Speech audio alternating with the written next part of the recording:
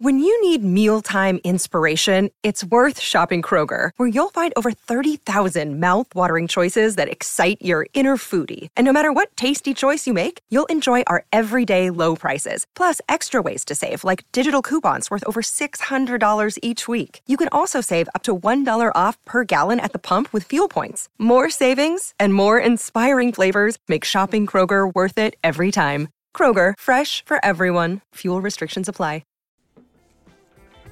Hello and welcome to the Everything is Black and White podcast. It's time for the Monday show. I'm your host, Andrew Musgrove, joined by Aaron Stokes as we look back on yet another victory for Newcastle United.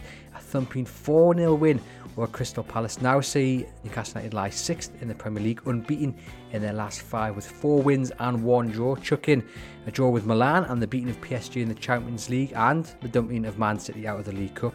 The Magpies find themselves on an 8-game unbeaten run. Coming up on this week's show, we look back on a dominating yet relatively easy and some might say routine victory over Crystal Palace. We'll talk the man of the match performance of Jacob Murphy, the near unbeatable defensive pairing of Jamal Lascelles and Fabian Schär, and of course that heartwarming reception given to Sandro Tonali, with plenty else on the table to talk about as well. This is the Everything is Black and White podcast. Make sure you follow and subscribe on whichever platform you're tuning in through. Let's get on with the show. Aaron, you well? Yeah, very well. Just, as you say, another routine, comfortable win. We're starting to get used to the moment at St James's Park these days. We are indeed, and it is getting some used to just these teams that Newcastle United should be beating turning up, and then Newcastle United beating them. And I think that's what I really want to focus on to begin with, because I said after the Magpies beat Burnley that they're becoming that team that routinely do what you expect of them, but kind of a good expectation. Not one where they slip up against, with all due respect, these lesser sides, but a Newcastle United where they meet your expectations of beating those sides. Now, Palace, let's be honest, is a much harder task than Burnley. They came into this game unbeaten in 3 in the Premier League with 3 clean sheets and a victory over Manchester United as well. Now, they're a very underrated side, a solid Premier League establishment, I think, yet Newcastle made them look like relegation fodder. And I think that's kind of been fair, you know, and that's this Newcastle United side. They beat teams that they should do, and at the moment, they're beating them very comfortably as well. Yeah, they are. I think, you know, you look at, I know it's certainly before the game on Saturday, I was speaking to a couple of people and saying, you know, what do you think? And they were going, oh, well, you know, it's always 0-0 when we play them, or, you know, we always struggle to beat them. And a few people saying it's going to be a close little 1-0. You know, I don't think anybody was really expecting that, especially when, as you mentioned, Palace's form going into it, be very compact at the back. And I think, you know, given that we were in Roy Hodgson's press conference after, I think he was surprised, really, at how poor his side were. Taking off away from Newcastle, who I thought, as you say, were dominant, played some really, really nice football at times, but Palace made it easy for them. But just on that point of Newcastle now beating these teams, you go back to the start of last season and they drew with Palace. You know, Isaac missed that chance. They drew with Bournemouth in and around that time. You know, you even go to New Year's Eve, they drew with Leeds. You feel like now they don't do that against those teams. 2023, the teams at the bottom of the league, they're putting away comfortably. And look, everybody says, you know, it's the sign of, you know, a really good team when they're taking points off City or Liverpool. But actually, it's making sure you don't slip up against the teams that are, you know, maybe in the bottom half of the table. And Newcastle, at home especially, just don't do that these days. Yeah, because these kind of results, picking up 3 points against the likes of Palace and Burnley, these 3 points set the foundation for then going on to beat, hopefully, the sides in and around you in the top 6. And I also think, actually, teams like Palace and Burnley, and I'm not saying they write off coming to St James's Park. They don't, you know, think, oh, we definitely can't get a result here. But I don't think they come here expecting to get a result, and I think that's a key difference as well. And that's testament to how Eddie Howe was set up as Newcastle United side, where the teams, again, in the bottom half of the Premier League are fearing the travel to St James's Park because they know what Newcastle United on their day can do to them. 100%, and I think, you know, I was looking up at the away end the other day, and I was thinking, all those Palace fans they've battled rain and storms and all that to get up here, and within 4 minutes they're already a goal down. And as you say, you know, teams already fear it. You felt like already after 4 minutes, when Newcastle had started really on the front foot, it was going to be a very long afternoon for Palace to try and come back. They offered very little going forward, I must admit, Palace, but I think Newcastle made it that way. You know, we always look back on that Liverpool game of, you know, why did Newcastle not kill it off? You felt like against Burnley, Palace, they've made sure they just needed to do what they need to do. But as I say, I thought they played some really, really nice football on Saturday. No, they did, and it was a performance in which they never really worked up a sweat, yet they looked absolutely superb. And it was 4-0, but it could have quite easily been 6 or 7 had other chances gone Newcastle United's way. And I really did feel for Tyreek Mitchell down Newcastle United's right, obviously Palace's left back, because he was absolutely terrorised by Kieran Trippier and Jacob Murphy with a little help from Sean Longstaff. And it was one of those performances in the first half where if Roy Hodgson had decided to take him off with half an hour gone, you wouldn't have been surprised, because Newcastle just kept going down wave after wave, just getting the ball in the box. Of course, they got 2 goals from that wing. They were excellent in just exploiting that weakness down Palace's left. I wrote a piece about this yesterday. I was really, really impressed with how, in that first half especially, they just completely, as you say, dominated that side of the pitch. I'm surprised to hear you say that you were feeling sorry for Tyreek Mitchell. That thought had never crossed my head. I was just too busy thinking about how good they were. But I do remember seeing poor Mark Gahey, the left centre-back, just sat on the floor staring ahead when Longstaff pinched the ball off him and essentially killed the game at 3-0 at half-time. I think you could see on those Palace defenders' faces that they wanted to be anywhere else but St James's Park. But just talking about that right-hand side, how many times last season did we see Trippier, Miggy and Almiron? Trippier, Miggy and Bruno with that triangles and just dominating that right-hand side. And now Longstaff's really occupying that role that Bruno played. I mean, those runs in behind that he's doing. No surprise he's adding, goals to his game. He's already equalled his best scoring tally in a Newcastle shirt for the season.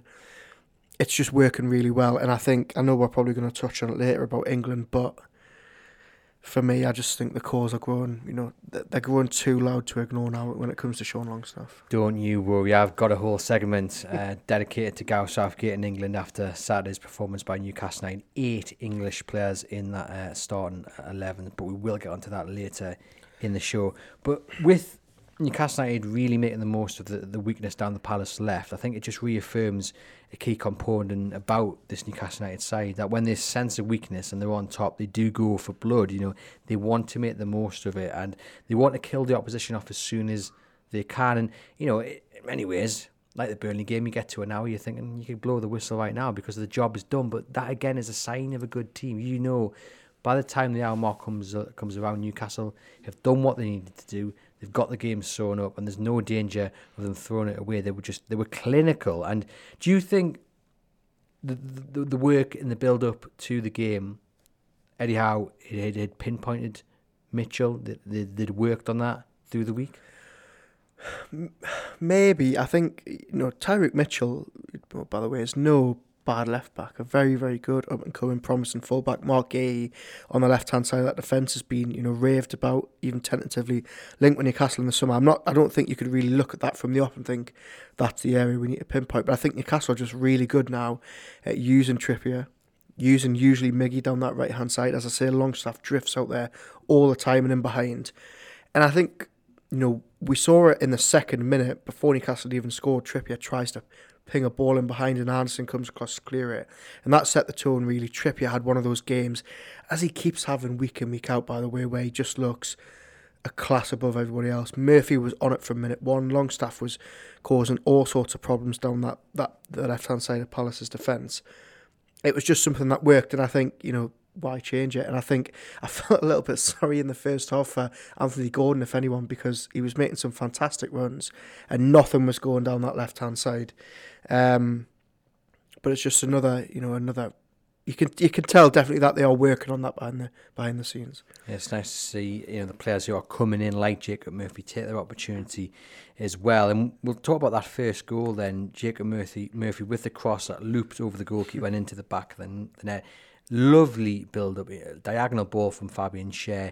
Kieran Trippier with a lovely little side foot into Murphy, who then puts the ball in the back of the net. And it was a perfect start for Murphy, who got then 2 assists into his logbook as well. And the big question is, was Jacob Murphy in that starting 11 because of rotation? Miguel Almiron had just come back from international duty, or was he in there because he's in with a serious shout of actually nailing down a first team place ahead of Miguel Almiron? And regardless of whatever your answer is, Aaron, after a man of the match performance like that, he has to be in with a serious shout of starting against Dortmund in midweek, doesn't he? Yeah, I think it was a bit of both in terms of Miggy, as you say, very, a lot of travel during the international break. You obviously had that little drive and fine and ban issue to him last week. I think that's probably played into Howe's thoughts a little bit. But on Murphy, let's not take anything away from it. Jacob Murphy is now in with a shout of starting for Newcastle United. Every time he's been called upon this season, he's delivering, he's getting much better. He's adding goals to his game, he's adding assists. Somebody's just wrote in the comments there, but him, Trippier and Longstaff were absolutely unplayable. That was one of the best times we've seen Jacob Murphy in a Newcastle shirt. And if that assist for Callum Wilson was anyone else, if that was Kevin De Bruyne or anyone like that, you wouldn't hear the last of it. And I think now we're starting to see that Murphy's, yes, he's a squad player in the sense that he can, he fills in and does a job, but actually he's not a weak spot when he comes into this team.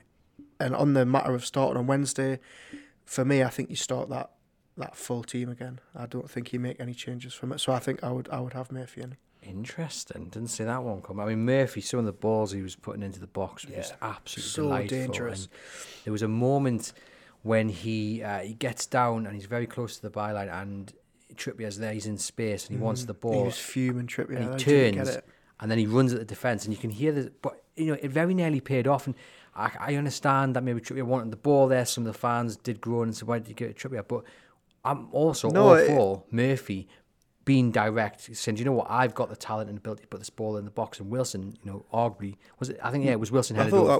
Was that not the Gordon one? The Gordon off the bar? Was a Gordon off? Was that when he turned in and put it in? There was too many crosses to even. Well, I think that I'm pretty sure the Murphy one you were talking about was for Gordon. And minutes later, Trippier did one for Wilson. I remember in real time watching that, and Trippier was screaming for the ball, and I thought, okay, Murphy should have given it earlier. But to then have the confidence to take Lerma on and beat him, he's a player clearly, firing Freddie Howe. He, as I say, every time he steps into this team now, apart from maybe AC Milan, where none of the attackers really had a good game, he's more than doing enough. And for me, as I said, I would start him on Wednesday. There we go. Let us know in the comments whether you would start Jacob Murphy on Wednesday against Borussia Dortmund. And yes, you mentioned there the assist for the Callum Wilson goal in the second half. I mean, what a lovely, lovely pass. I mean, that whole goal was absolutely superb to watch. The pass out to Murphy to start with is fantastic. And then Murphy just to pinpoint Wilson, who then is cool and collective in his finish. A really nice team goal. And that's it. Newcastle are scoring lovely goals now as well, and their passing ranges just come on leaps and bounds. You've got players again. We always hark back to the development that Eddie Howe has done of certain players, the likes of Jacob Murphy, the likes of Sean Longstaff, and the likes of Joe Linton. I mean, some of the passes that these players are pinging left, right, and centre weren't in their game 2 or 3 years ago. Well, Murphy's the big one for me, because how many times did we say, yes, he's an absolute grafter, but he doesn't have an end product. He can't score goals. His crosses are never, getting past the first man. We're starting to see now a much more clinical Jacob Murphy. He's making the right decisions. Sean Longstaff has massively improved that area of his game where he's picking passes that he wouldn't have picked 2 seasons ago, as you say. Kieran Trippier does it week in, week out. I mean, Fabian Schär on Saturday, I know Palace were giving him a lot of time on the ball, and that was something you should never do with Fabian Schär. But some of those passes he was picking out, I mean, that crossfield ball for the first goal, I mean, it's a lot to do with Trippier's first time pass to Murphy. But Fabian Schär, I mean, everybody talks about Joachim Andersen and Newcastle potentially going in from in the summer.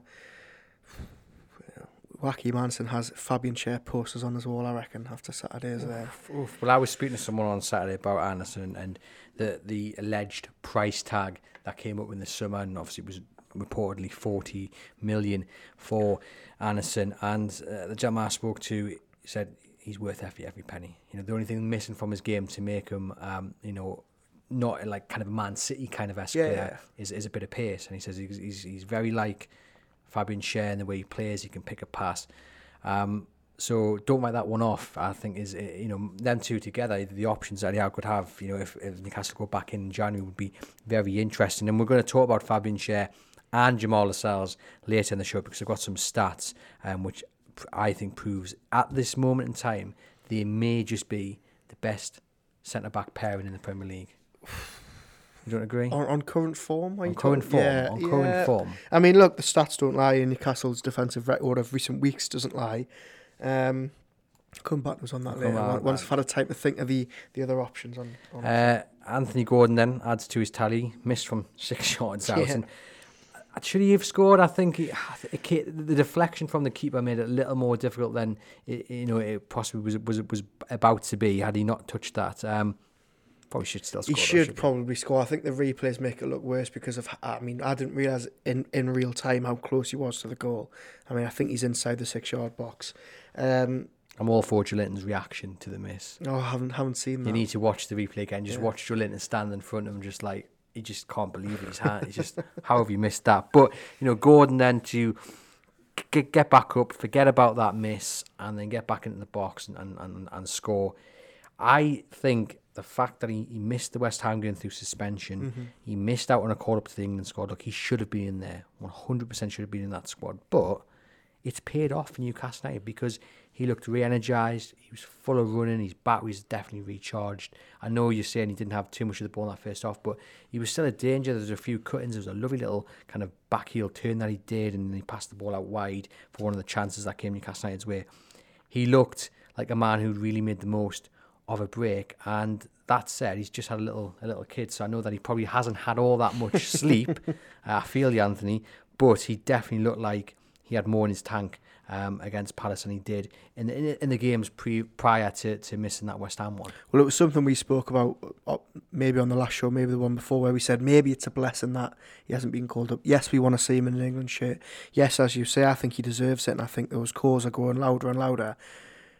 But missing West Ham and having just a week away, Eddie Howe wanted to give him a little bit of a break before Harvey Barnes got injured, and it turned out that he couldn't, especially with Alexander Isak not being fully fit either. So I think there's a good thing. I thought, if I'm honest, I think you know what you're getting with Gordon now. I don't think there's ever a week where we've sat here since he came back in the team and said, oh, you know what, he maybe wasn't given enough. I think every week now we're starting to see these sort of Miggy level performances off the ball. You're obviously going to talk about the work back in the first half. I think it's what we saw massively against City, massively against PSG. The work he does off the ball now is equally as important to what he does with it at his feet. Well, you are right. I have got a moment to talk about, which just reaffirms the work rate of Anthony Gordon, and it's something that benefits Dan Burn as well, to have a man who's in front of him who is able to track back, not only willing but actually able to do the job as well. And there was a moment when Gordon lost the ball and Palace hit Newcastle on the counter. Now, excuse me, I can't remember who the man was with the ball that took Palace forward, but Gordon made up the ground and he won the ball back and took the ball back down the other end. And it's that kind of work rate, that sort of effort that makes all the difference. And again, I just, that's why Dan Burn is looking so good as well. Yeah, massively, it is. And I think, how many times were we saying last season that you can't have Dan Burn in that team with Maxi in front of him, and now you've got a winger who will do both sides of the job, and he'll do the dirty work as well as trying to score the goals. For me, for Gordon, I'm slowly but surely every week he's becoming arguably my favourite Newcastle player, and I didn't think I'd be saying that when we signed him less than a year ago. What is it about him? The one thing I really like about him is his off the ball work, and I think for a player like him, 22 years old, very flashy, very attack minded when he was at Everton, I didn't really think that you'd ever get this player out of him. Is it a personal decision that he's made to stay in the team? Is it something that Eddie Howe's been working with him? I just think he's getting much better with the ball at his feet. He's better at decision making. He's better in front of goal. He's proven undroppable, as I said a couple of weeks ago on this podcast. But I just think what he gives this team off the ball, the pressing from the front, I'm going to say I think he's now in my top 3 of my favourite Newcastle players. Currently, of all time? No, currently. Just had to double check. Currently. I do. I love his work rate and effort, and I'm glad that he's silenced the doubters and the critics who were there from day one. Let's be honest, but you had to put trust in Eddie Howe and the transfer team, and it's great to see. In terms of my favourite current Newcastle player, I still can't look past Joelinton. Really? Yeah, a lot of people talking about his lack of blonde hair, and he's gone back to his natural colour, I think. And so he said people are saying it's a little harder to spot him. Now, he didn't look himself, obviously. I think he's still working back to full fitness, but I still think him being back in the side offered a presence that wasn't there previously. And obviously, look, with all of Anderson, Elliot Anderson, that we starting week in, week out, and he's got a big future ahead of him, but I can understand why. Even though I don't think he was fully fit, he's played Joe Linton in that middle of the park as well, because, you know, the likes of Decore in the Palace side, you know, they can still be quite physical. They're missing two big players in Eze and Elise, but they still have that presence in the middle of the park with especially Decore. So putting Joe Linton in there just adds a little bit more muscle than you would have otherwise. But look, he's clear he's not fully fit, I don't think. Yeah, I think he is just working back from that, one, the knee injury that he picked up last month, and also the hamstring injury. I think it's good to see him back in this team. I mean, you saw how much of a difference he made when he was brought back in, probably a bit quicker than I would have imagined against Manchester City. As you say, it's the muscle that he offers. It's just as much what he offers off the ball and what he does on. I get your point on Anderson. As you said, there'll be plenty of opportunities this season and beyond for him. But I think this midfield three that we've had in the last couple of games is the one that works the best at the moment. Kieran Trippier is my favourite player, simply outstanding, says Geordie Tune for life. And Jasper makes the point that Newcastle had Alisson at maximum. He was a crowd pleaser, but far too little hard work rate. And then product Gordon, crowd pleaser because of his hard work, and end product. And a lot of people talking about Jacob Murphy versus Miguel Almiron for that place on the right wing on Wednesday. A lot of people making the point that they benefit different players. So if it's Wilson up top, you play Jacob Murphy because of the delivery in the box. A lot of people talking about the lack of crosses from Miguel Almiron, and others saying yes, Almiron benefits Isak more than he would benefit Wilson. So it all depends on who starts up top. Who do you start then? I would start Jacob Murphy. I think he'll start Miguel Almiron though. Why would you start Murphy over Almiron? Because I think you can't put a shift in like that, 2 assists, a goal, and just arguably your best performance of the season, and not be within the conversation of starting. I think I asked you the question whether it was rotation or, you know, and he wasn't within a shout of starting on Wednesday, and I actually think it was probably just, you know, rest for Almiron. But I think anyhow now has an actual problem after that performance. I would personally start Murphy. So I mean, you seemed very surprised when I said I would keep the same team as Saturday. What's your team for Wednesday then? My team for Wednesday then, it'll be the same: Nick Pope, Trippier, Lascelles, Cher, Dan Burn. I personally, Murphy, Joe Linton, Bruno, Longstaff, Gordon, and Callum Wilson. So it's the same team. It is the same team. Yeah, it's the same team. Yeah. Sorry, yeah, it is the same team. I was waiting for you there to go the same team, but it would be Isak for Wilson. But you're with me. You're with me that it's Wilson. Well, the team Eddie Howe will pick. No. I'm asking Andrew Musgrove, who was stood there in the dugout. It's the same team. I just didn't think you'd pick that team, and now I've said it off the top of my head. I would actually agree with you. So yes, you've lured me in there, and you've caught me right. What? But the team Eddie Howe will pick. I think he'll pick Isak, and I think he'll pick Almiron. See, I was watching Alexander Isak the other day, and I think he just doesn't look fit at all. I thought he came off the bench and he looked sharp. I didn't think he looked fit at all. A lot of walking around, not much movement off the ball. There was that great little touch and turn, and I don't know. I thought he looked alright. I think Wilson should get the nod Wednesday. I think he will. Honestly, I think he will. Especially after missing PSG. Well, yes. I mean, you want him to have that Champions League experience, but I don't know. I just think Eddie Howe may just surprise you and I anyway. Again, let us know in the comments your thoughts. But yeah, Gordon, fantastic. And I do want to talk actually about Bruno Guimaraes, because the chap I sat next to would not shut up about him all Saturday, because he was just raving about him, and with good reason.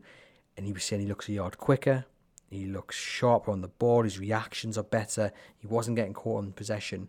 And I totally agree. It looks like Bruno is back, whether being on international duty has helped him and just having a break from the Premier League, you know, being taken out of that firing line because he was getting a bit of criticism. I mean, the last game in the Premier League, he performed really well as well. But he does look back to his best. I think the last 4 or 5 or 6 games, I think he's been back to his best. I mean, Sheffield United's such a terrible excuse to use, because everybody in black and white or whatever strip they were wearing that day looked, you know, on their A game because of how bad Sheffield United were. But I think from about that time period, we started to see the Bruno of old. I think, as you say, I think he's probably back to the best that we were seeing him last season. He's got those cobwebs dusted away from the start of the season. He's got that, you know, that little spat that he had with the fans out the way, and it's now just blue skies ahead.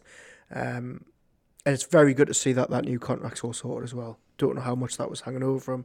Good to see that that's done and dusted. I thought he was good Saturday. Really, really good. I think the last 6 weeks, I think we've started to see the best of him again. And how much has Sean Longstaff got to do with that? So much. He's just so good. I can't explain how good he is. And everybody was doubting me last season when I was saying that he was the key to this midfield. Sorry, I just need to clear something up, because in my head, the conversations about Longstaff last season were totally different. They weren't. There was people. I mean, now. Hang on. Let me rewind, because your short-term memory, you won't remember this. Around April time, when Sean Longstaff was playing out of his skin, as he has been for the last year, and then he got left out the team at Villa, and they got absolutely spanked at Villa Park. And I was banging the drum, going, now people are going to realise what he means to this team. And now I've been proved right, because he literally take him out of this team, and they're just a different animal altogether. But didn't you say Scott McTominay should come in and replace him? No. I didn't say that he should come in and replace Longstaff. I was for the signing of Scott McTominay, but I wasn't saying send Longstaff the other way to Manchester United for him, was I?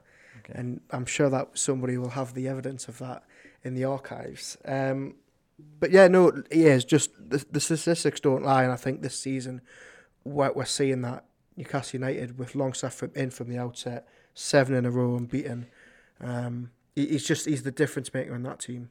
Yeah, certainly since his return to the starting 11, another storm performance by him. The run for the goal, it's kind of becoming his trademark as well, down that kind of right into the box and shooting across the goalkeeper. Very similar to the PSG hit, but he's adding goals to his game, and that, for me, is what has always been missing. There's been 2 elements to his game which I think he's always had to improve on, and we're seeing that in the last month, 6 weeks or so. One was not dilly-dallying on the ball, not being slow on it, not getting caught in possession. And I think he's starting to eradicate that from his game. It's not fully gone, but it's better. It's much better. It's best it's ever been. And it was goals. He needed to add goals to his game, and he's doing that now. And look, Newcastle United got all this money in the world, but they've got a homegrown lad right there who's not only performing out of his skin, but he's providing the key. He's unlocking the key for arguably better players to perform at a high level as well. He is, and look, just a word on Sandro Tonali, and we don't know what's going to happen with him at this stage, but it looks like a very significant ban coming his way. I would argue that even if none of this was hanging around Tonali, I think he would really struggle to get in this team above Sean Longstaff. I don't think the midfield at the start of the season with him in, it's no fault of his own. I just think wasn't getting the results anywhere near what we're getting now.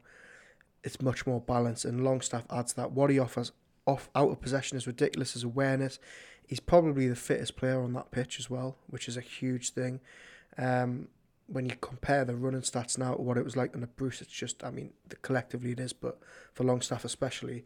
And as you say, there was times last season where you could tell he'd been told you need to start getting in goal scoring positions more, but he's still missing these big chances. Now he's picking the ball up anywhere in the box you think he's going to score. Confidence is growing. For me, he's like Gordon. I think he's just undroppable at the minute. Yeah, Longstaff's main strength seems to be adapting to suit other players' strengths, says Jasper. A lot of love for Sean Longstaff in the comments. And it's interesting you mentioned Tonali, because you're right. I think even if Tonali wasn't facing a ban, it would be very harsh to drop Longstaff for Tonali. And I think what we saw at the start of the season, there was an attempt to maybe do that and try and force Tonali and Bruno together. Clearly didn't work. They're too similar in one way, and the dynamic just wasn't there between them two. And Sean Longstaff has deservedly come in, made that place his own, and we're seeing the benefits now. Yeah, we are, absolutely. And I don't think it was the fault of Eddie Howe trying to fit Tonali at the start of the season. You've got to remember Sean Longstaff wasn't fully fit. He hardly played during pre-season. He needed a couple of games to get up to speed. And as somebody said there now, it just doesn't matter who you play him in that midfield alongside. He's adapting to their strengths. Whether it's Miggy or Murphy on the right, he's playing very well. I don't think it's any coincidence that being near Kieran Trippier on the pitch is helping him as well. And Eddie Howe said after Saturday when we spoke to him about Longstaff, he said, I always knew he was a goal scorer. I'm not too sure about that. I don't think many of us would have had Sean Longstaff down as a finisher 2 or 3 years ago, but Howe clearly says that he's so saw something in Longstaff, and now it's, they're getting the rewards for it. I guess part of that comes though as well. You've got to be given the license to roam, and that also comes with the players you're playing with. There's not a chance that if you were playing a midfield three, when you look at the team 2 or 3 years ago, that really all three of them could have been given a license to roam, and you're confident of Newcastle actually making the most of that, because they would have got so far, lost the ball and been hit on the counter. What you've got now is they're allowed to go forward, and they either take their chances, and if they do mess up, they do lose the ball, then they're that fit and they're that quick that they're often back in time to make up for their own mistakes, which is not something we've seen from this Newcastle side under the likes of Steve Bruce and Rafa Benitez, and that's down to the work rate and the training that Eddie Howe puts to them, but also the quality additions that are in that squad, the likes of Bruno, and obviously Joe Linton playing at a high level as well. Yeah, absolutely, 100%. And I think on top of that and the defensive work that he offers, I think going forward, if you look at that midfield that we've been using, that we've been praising, Joe Linton, Bruno, Longstaff, there isn't a lot of goals in that midfield. Sean Longstaff adding that now is thingy, because Joe Linton isn't going to score you 10 or 15 a season, and Bruno probably isn't either. So if Longstaff can keep this run up, they're absolutely laughing. He's got to be in the England squad, hasn't he, sooner rather than later. And just on England, Longstaff scores, Jacob Murphy scores, Anthony Gordon scores, Callum Wilson scores. So that's 4 English goal scorers. And the man of the match performance, in my view, from Jamal Lascelles again. Kieran Trippier reaffirming his status as arguably the best right back in world football at this moment in time. Dan Burn putting in another solid shift. And Nick Pope having next to nothing to do, but yet still stepping up to tip that free kick over the bar late in the second half, being switched on despite having, like I say, nothing to do. Mr. Gareth Southgate, were you watching? Where on earth were you? Because let's be 100% blunt about this. At least 2-3 of those players on top of Kieran Trippier should be in that England squad. Sean Longstaff, definitely. Anthony Gordon, 100%. Nick Pope, yes. Callum Wilson, yes. And you know what? Why not? Throw Dan Burn in. He's earned it. He's performing at a very high level. Jamal Lascelles, maybe? No? Okay, I'll give you that one. But Gordon and Longstaff without a shadow of a doubt. And where was Southgate? 8 starters in that team. Why was Gareth Southgate, plus the English players that play for Palace, why was he not up here watching that game on Saturday? Well, it's funny because the last couple of months, I've got a sneaky suspicion that Southgate has got a half-season ticket, because every other week he's at St James's Park, sat with Staveley, sat with Gadusi, and as you say, where on earth was he on Saturday? Because as you say, 8 starters, all English. Not all 8 of them should be in the England squad. Can we just get that clear before people in the comments? I don't think Jamal Lascelles and Jacob Murphy should be in with an England shout. If I'm completely honest, I don't think Dan Burn should really be either. But what I will say is Callum Wilson, now that he's back fit and firing, got to be back in the conversation. I know he was injured ahead of the last squad. I can't for the life of me work out why Nick Pope is being left out of the last 2, especially when you look at Sam Johnston, who's getting above him. Trippier, as we know, don't need to say anything. Gordon's the one for me that, as we said last week, and I don't want to sort of repeat what we said last week, but you look at what he's done in 2023, the improvement, how he performed for England over the summer, the fact he's adding goals to his game now, coupled with the injuries that England had in the last international break. This time next month, you've got to think that he's been there. It's funny, isn't it, when you look at England as well, because Calvin Phillips came out after the last international break and said, Gareth Southgate pretty much said, I need first team football if I want to be part of this squad.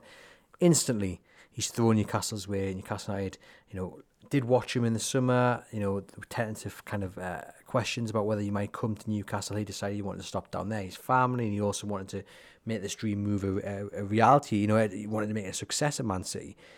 But Calvin Phillips, Newcastle United, who's he kicking out with that starting 11? Based on the form that they've got now. Now, we know the Tonali situation might kind of accelerate. Do they need a replacement for Tonali? But even then, if Joe Linton, if Bruno, Longstaff continue in this form, they're going to have blips, but for the large part, I can see them continuing in this fashion. Then Elliot Anderson as well. Callum Phillips will move from Manchester City to Newcastle United just to sit on the bench again. Yeah, I would agree on current form, definitely. I think there's still definitely a player in Calvin Phillips, and I don't want to write him off too quickly because, if you even get anywhere close to what he was like at Leeds, what Bielsa got out of him. I think there's a player there, but I agree with you. On current form, he doesn't get in this team.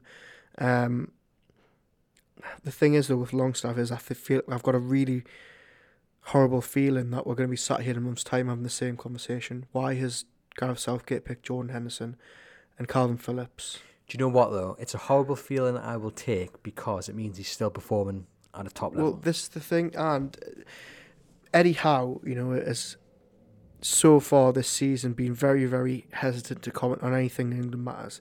Every time it gets brought up, he says, it's not my decision, I don't want to put any pressure on Southgate.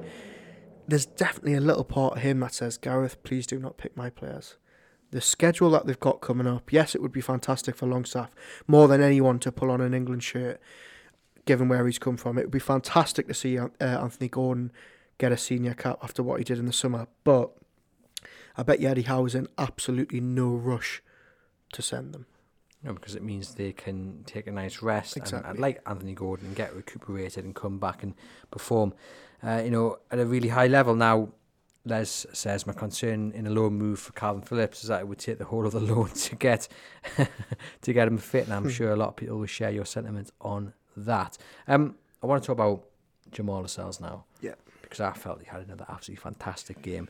And I know there's been a lot of talk, quite rightly, about Fabian Schär, but Lascelles, I felt, put in a top performance. And United, obviously, they weren't really pushed defensive at all, but Lascelles got 3 important blocks in. He had to battle up against Mateta, who is an absolute giant. I didn't realise how tall he is. And he showed absolutely no fear. Now, if he continues this form, and again, it's ifs and buts, but if he continues this form, it would be very difficult to bring Sven Botman in, wouldn't it? Yeah, it will be. And I think I'd actually love to know what people in the comments watching think about this, because, I'm sure it's a question that you're going to ask, but I think if Botman was, maybe Dortmund's a bad example. Who do they play? Wolves on the weekend. I don't think Botman will be fit, but if he is, who do you play? Do you play Botman and bring him back in, or do you play Lascelles? Because for me, it's similar to what you said about Murphy on Wednesday. How can you really drop a player who is performing at such a good level? And it's not just playing one every 3 games well. Lascelles has consistently, since he came in, hardly put a foot wrong. For me, I think he keeps his place when Botman's fit again. For how long, I don't know, but I think in the short term, definitely. Yeah, we had this conversation, me and some pals, after the game on Saturday, and it was, well, if Botman's 100% fit, you bring him back in for Lascelles because Botman is the better centre-back. But my argument was, well, he can be 100% fit, but match fit's a totally different ball game, and you don't also want to upset that dynamic, because at the moment, Fabian Schär and Jamal Lascelles, they're performing really, really well. And I know I said earlier in the show, the best centre-back pairing in the Premier League at this moment in time. Let me just kind of explain yourself, please. What I forgot to mention was the important bit, because it based around, well, do you know what, actually? No, screw it. I mean, go on, name me a better centre-back pairing at the moment in form. Saliba and Gabriel. You think? Yeah. Okay. You think they were about that level or not? Look, they've hardly put a foot wrong. If I'm honest, I didn't know you were going to ask the question, so I'm now trying to quickly think of other centre-back pairings. Van de Ven and Romero at Tottenham are playing very, very well. Arsenal, as I say, aren't really conceding. City have only conceded 7 in the league. They're playing very, very well. Let's leave it at that. Well, let me read you some stats. Let's ask the viewers. Let us know in the comments. Are Jamal Lascelles and Fabian Schär currently the best central defensive partnership in the league? On current form. Let's look at some stats, because it's offensively as well where they've impressed. You've got a partnership that looks very comfortable on the ball. So Lascelles had 105 touches of the ball, with Fabian Schär registering 92, so the top 2 players in the game. Lascelles registered 85 passes in the game, more than anyone else. He had a pass completion rate of 89%. And out of those who started the game, it was only bettered by Fabian Schär. There you go, 92%. The pair registered the most carries of the ball, 72 for Fabian Schär, 70 for Lascelles. And one thing that really stood out for me was Fabian Schär topped the charts with 13 accurate long balls, and Lascelles topped the charts for the most accurate short passes with 41. They've kind of got a centre-back pairing on the ball that can do it all, right? I tell you what, that's why you're paid the big bucks. You get everything on this podcast, guys. Stats like that. Yeah, look, one thing that I've found really impressive by Jamal Lascelles recently, and I wrote about it after the City game, is how much better he's got with the ball at his feet. He's now very, very comfortable carrying out a defence and picking a pass, whether it's a short pass or maybe something more audacious. I mean, he's nowhere near Fabian Schär level yet, and I don't think many players in the league are, but he's definitely improved that side of his game. He's much better with the ball at his feet. And there was times on Saturday where Palace was sitting so deep, Newcastle were literally had 10 men in Palace's half, and Schär and Lascelles was on the ball. And I mean, given Schär that much time, that high up the pitch, you're asking to get beat. And I think that was what Palace just really struggled with. They just put no pressure on him at all. Well, that's what we're seeing in recent weeks, is that the lesson for the opposition is if you stand off Newcastle United and let the defence play out, they're going to welcome that and they're going to destroy you. And I think this is reaffirmed by the final stat that I've got here. The distance of progressive passes going forward. 238 yards, Fabian Schär, so he tops the list. 211 yards, Jamal Lascelles, and 134 yards, Kieran Trippier. So it is very much a case of that if you give Newcastle the time to play out, they have players who can absolutely punish you. You've got the Fabian Schär, the diagonal ball, like we said, for the Murphy goal. Right after that, Lascelles pinged one over to the left, to the flank to Gordon. Players who are comfortable.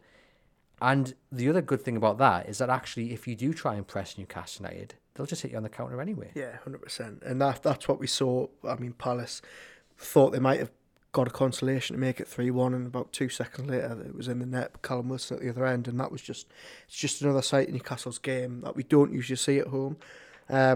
But yeah, I would just echo what you said. I thought Schär on the ball Saturday was absolutely fantastic.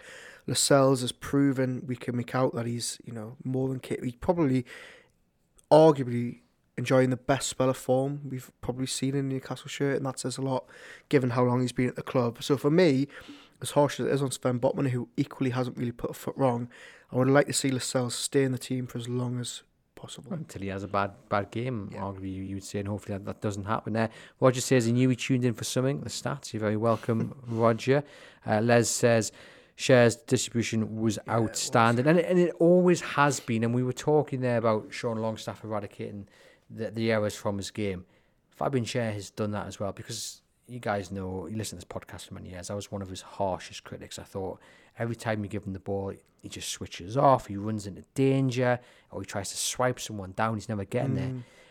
And I think we've probably seen those mistakes 2-3 times in the last year, 18 months maybe. As a whole, he's improved so much. And again, that's down to whatever the secret is at Benson. I don't even know what it is. I would like to know what it is. I would love to be on a fly on the wall. No, I completely agree. Schär used to be a little bit of a liability. Or used to be the liability in that back four. As you say, those mistakes have all but completely gone in recent months. I think there is still a tendency, maybe sometimes, that we see those lapses in concentration, but completely nothing like what we used to see. And long may it continue. Yeah, fingers crossed. Now, we're talking about Sven Botman and whether he would come back into the side. Just tell our listeners and viewers what Eddie Howe had to say about Botman, because we're talking about it, but actually it's a pretty irrelevant question, isn't it? Yeah, there was a few whispers in the week that he might be back, he might be fit. Everyone thought he had a really good international break. Eddie Howe gave nothing away Friday as usual, and then on Saturday night sort of came out and said, "Look, I'm sorry I couldn't tell you on Friday, but he's not close to being back, and it doesn't look like he'll be back for another week or two at the earliest." Big blow, but I think when you've got the cells in this type of form, it doesn't matter as much, does it? Are you shocked by Lascelles' rise to form? Yeah, massively. I don't think there'll be any Newcastle United fans that aren't. And look, Lascelles probably got a much worse press than he deserved, because he never played anymore. He was just sort of seen as being this dressing room leader who would fill in every now and again. He filled in a couple of times last season, did himself a lot of favours, but ultimately Newcastle was still losing against the likes of City, City and Liverpool when he came in. I don't think anybody expected the type of performances we've seen. I don't think anybody expected the PSG performance to be replicated week in, week out since. So yeah, I am surprised. I'm not going to pretend any different. And I think I was looking on Twitter before we came on air, and a Lascelles poll popped up, and it was, would you give him a new deal? and I voted yes on it.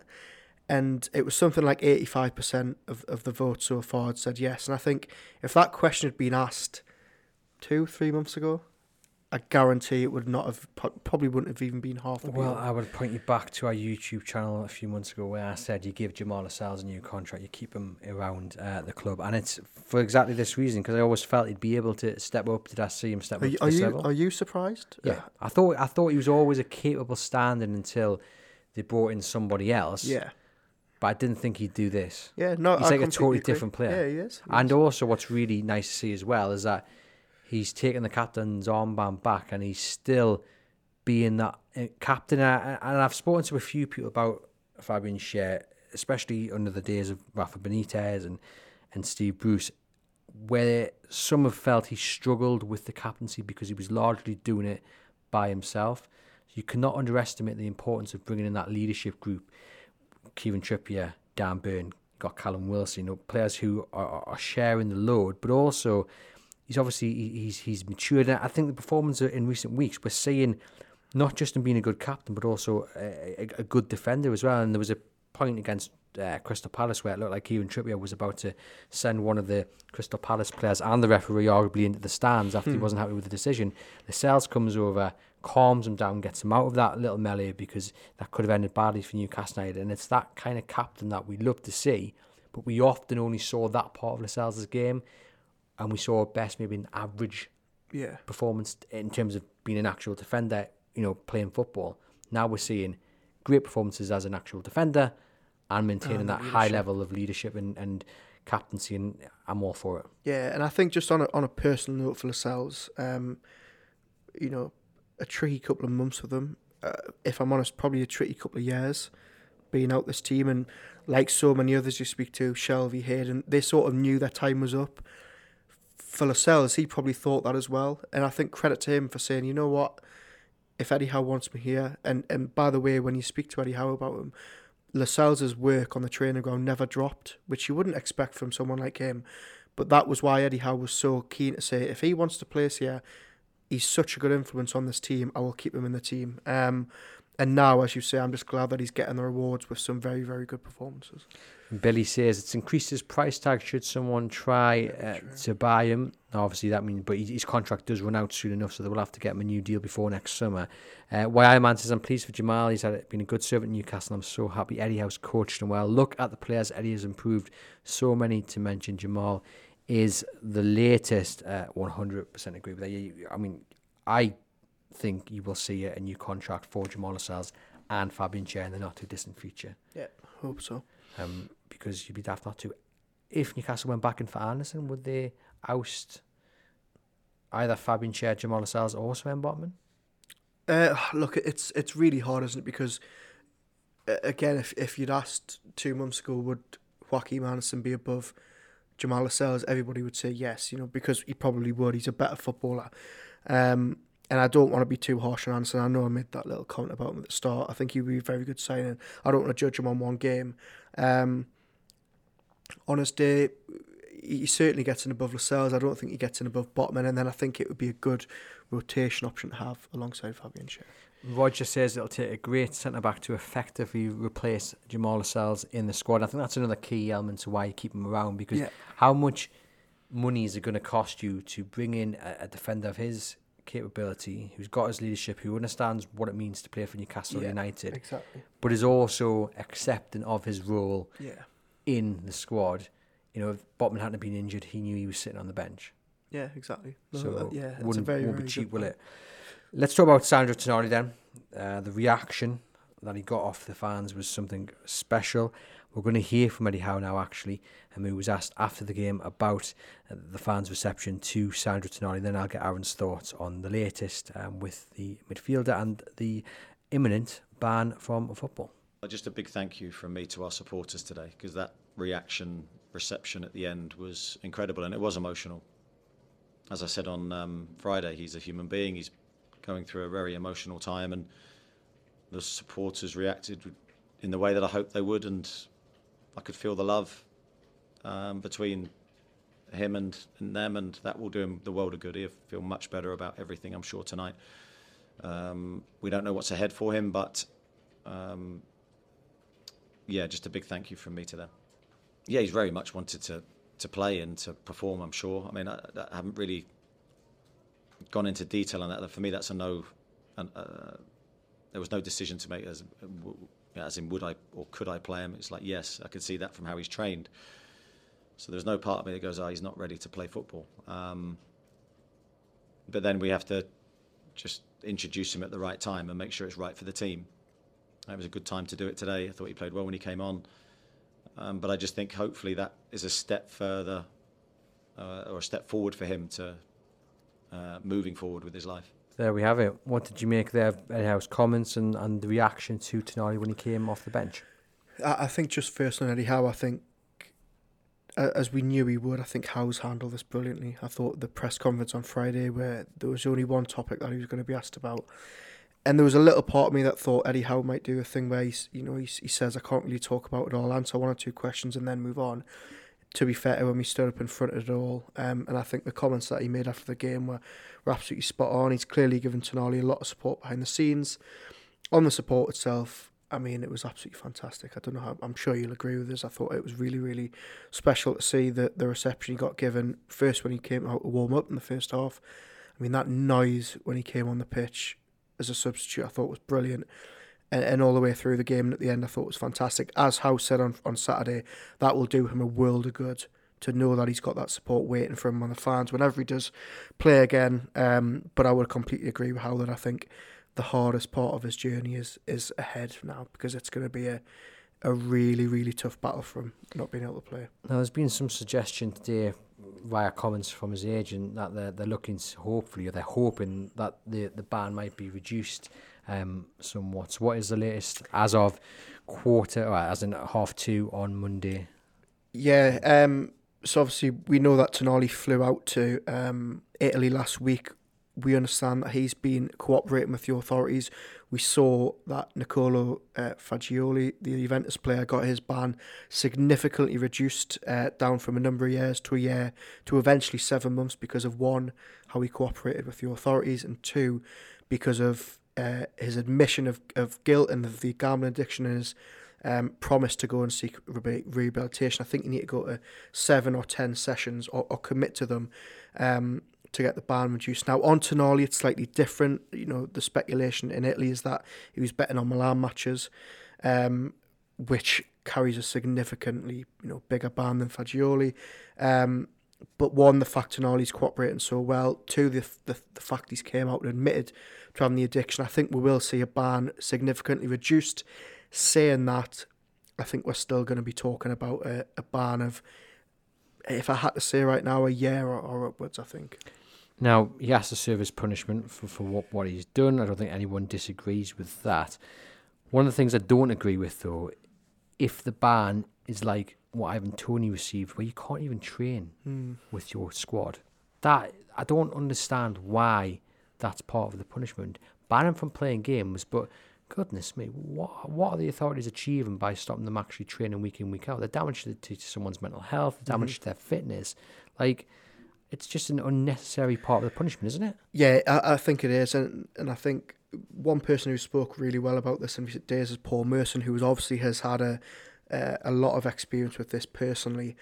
And he was saying the other day, I don't think players should be banned. Now, I think that isn't right. I think players do need to be banned. There needs to be a punishment if you're betting on football matches, especially ones that you're involved in. I completely agree with you. I would like to see him still be around the club. I think he will be, even if he's not allowed to train. We don't know yet whether he will be allowed to train or not, but I think Howe has made it clear they're going to offer him as much support as they can. And I think they're in good hands. We now just need to wait and hope that it's not too significant. Judged on the way he was introduced and the lap at the end of the game, being pushed towards the crowd, and Trippier with the arm around the shoulder, can you read into that and you're looking at it and thinking the club think this ban's going to come before Wednesday? Yeah, I think all the signs pointing towards it being imminent. Tonali's lawyers, as of Monday afternoon, we're recording this, are flying out to Rome to, potentially seek a plea bargain, to potentially negotiate, a lesser ban for him. It certainly got the feel on Saturday as if we were saying goodbye to him, which would suggest that before Wednesday we're going to have an answer one way or not. And just talk to our listeners and viewers about that sign of leadership, though, from Kieran Trippier. Fantastic. You go back to that video when Tonali first signed in the summer, and Tonali was, caught on camera saying, "If you or your family ever need anything, I'll be here." And we saw that on Saturday. Big arm around the shoulder, helping him walk off the pitch when Tonali looked like he was very, very close to tears, understandably. And also Kieran Trippier, more than most, knows, about these situations. Yes, he wasn't caught gambling on football, but obviously he had that suspension when he was at Atletico Madrid for, potentially telling family members about moves ahead of time. So he knows what it's like to sit out. He'll be a great support for Tonali, as I'm sure Lascelles and other players will be, even with no experience of this. But I just thought, that, as Eddie Howe said, I thought the fans' reaction was absolutely fantastic. I've seen so many rival fans on social media saying, "Why is Tonali getting a hero's reception when he's getting banned?" What a load of nonsense, by the way. I think it was really, really good that Newcastle fans, showed them that there's a lot of love there. We got Jack saying, what happens if Bruno gets injured? That is a problem. He says, can we get Neves on loan? What a player to cover for the loss of Tonali. Now, there's been a lot of talk about this in the last week. Obviously, Neves is over in Saudi Arabia at a club owned by the Public Investment Fund, isn't it? So, that's not something I would like to see. It's got to go through the proper channels, that, hasn't it? But, he's a good player, be a great addition, but it's you can understand why that's kind of propped up in the last week, but I wouldn't like to see it. Great player, but I really hope Newcastle stay well clear of any players playing for Saudi and that conflict of interest that might arise. Look, Newcastle will be fully aware of what potential ban could be coming down the road. They've got January coming in little over a month. I'm sure that, as we've already talked about, there might be some temporary loan deals in there that they can get to absorb the loss at Tonali. Roger says Trippier is as good a player as I've ever seen in the black and white shirt. What a leader and what a right back. Best right back at this present time in the world. I'm throwing the big. You're putting so many questions. I'm just feeling positive. On the spot here. World football, I don't know. Premier League, definitely up there. Is he the best right back we've ever seen at Newcastle? Certainly, I would say so. In your young years, yes, exactly. There isn't too many to choose from for me. Undoubtedly. We're going to get on to the trivia now. So, Callum Wilson scored again. 43 goals for Newcastle United in the Premier League. That takes him joint with Shola Amiobi and Andy Cole. Can you name the other 10 English strikers, goal scorers in that list? So I'll make it a bit clearer for you, because that wasn't very clear in my head. So we'll try that again. I tried to introduce that in a way that didn't make any sense. So I want you, Callum Wilson aside, to name the 10 top English Premier League goal scorers for Newcastle United. Okay. So with Callum Wilson, there's 11, but obviously... Yeah. Andy Cole. Yeah. I've just given you the answer there, didn't I? No. I did it from the introduction. But anyway, continue. Andy Cole. Andy Cole. Amiobi. Yeah. Shearer. Yeah. Ferdinand. Yes. The top 10, is that's all you give me? So the top 10. So there's Callum Wilson is in the top 10. Okay. So it's the other 10. It's 10 other players to make it up. Carroll. Andy Carroll's in there with 15 goals. Owen. Michael Owen with 26. How many more? 4.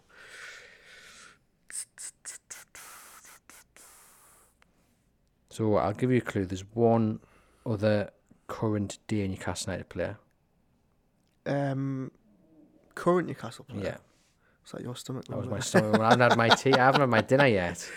The current Newcastle player. Who would the current Newcastle player be? 13 Premier League goals. Why can't I think of any English? 13 goals for Newcastle, and he's in. Okay, we'll leave that one. Beardsley. So you have Alan Shearer, Peter Beardsley, Shola Amiobi, Andrew Cole, Callum Wilson, Les Ferdinand. You've got Michael Owen, and you've got Andy Carroll. That's leaving you with 3 to get. Dwight Gale. No. Current player. Is he one of the 8? He couldn't be one of the 8 that started. No. One of the other maybe would start if he wasn't injured. Willock. You're going to soak. Willock. Oh, there you go, Joe There we Willock. go. Joe Willock. So that leaves you with 2 to get. Yeah. Any hints on them? Some might argue that this player was the bargain, especially of the Kevin Keegan era. Rob Lee. And then the other one, good little player signed from Ipswich. Kieran Dyer. Kieran Dyer, there we go. 23 goals for Kieran Dyer. So there you go, ladies and gents. Callum Wilson aside the top 10 English Newcastle United players in the all-time list of Premier League goal scorers for the club. Thank you very much for tuning in. It's been a pleasure to bring you the Monday Show live on YouTube and Facebook. Hit that subscribe button, give the video a thumbs up if you're on YouTube, and if you listen later on the podcast, pleasure as always. Please follow, give us a rating and review, and for myself and Aaron, we'll see you guys very soon. Head over to chroniclelive.co.uk for all the latest Newcastle United news.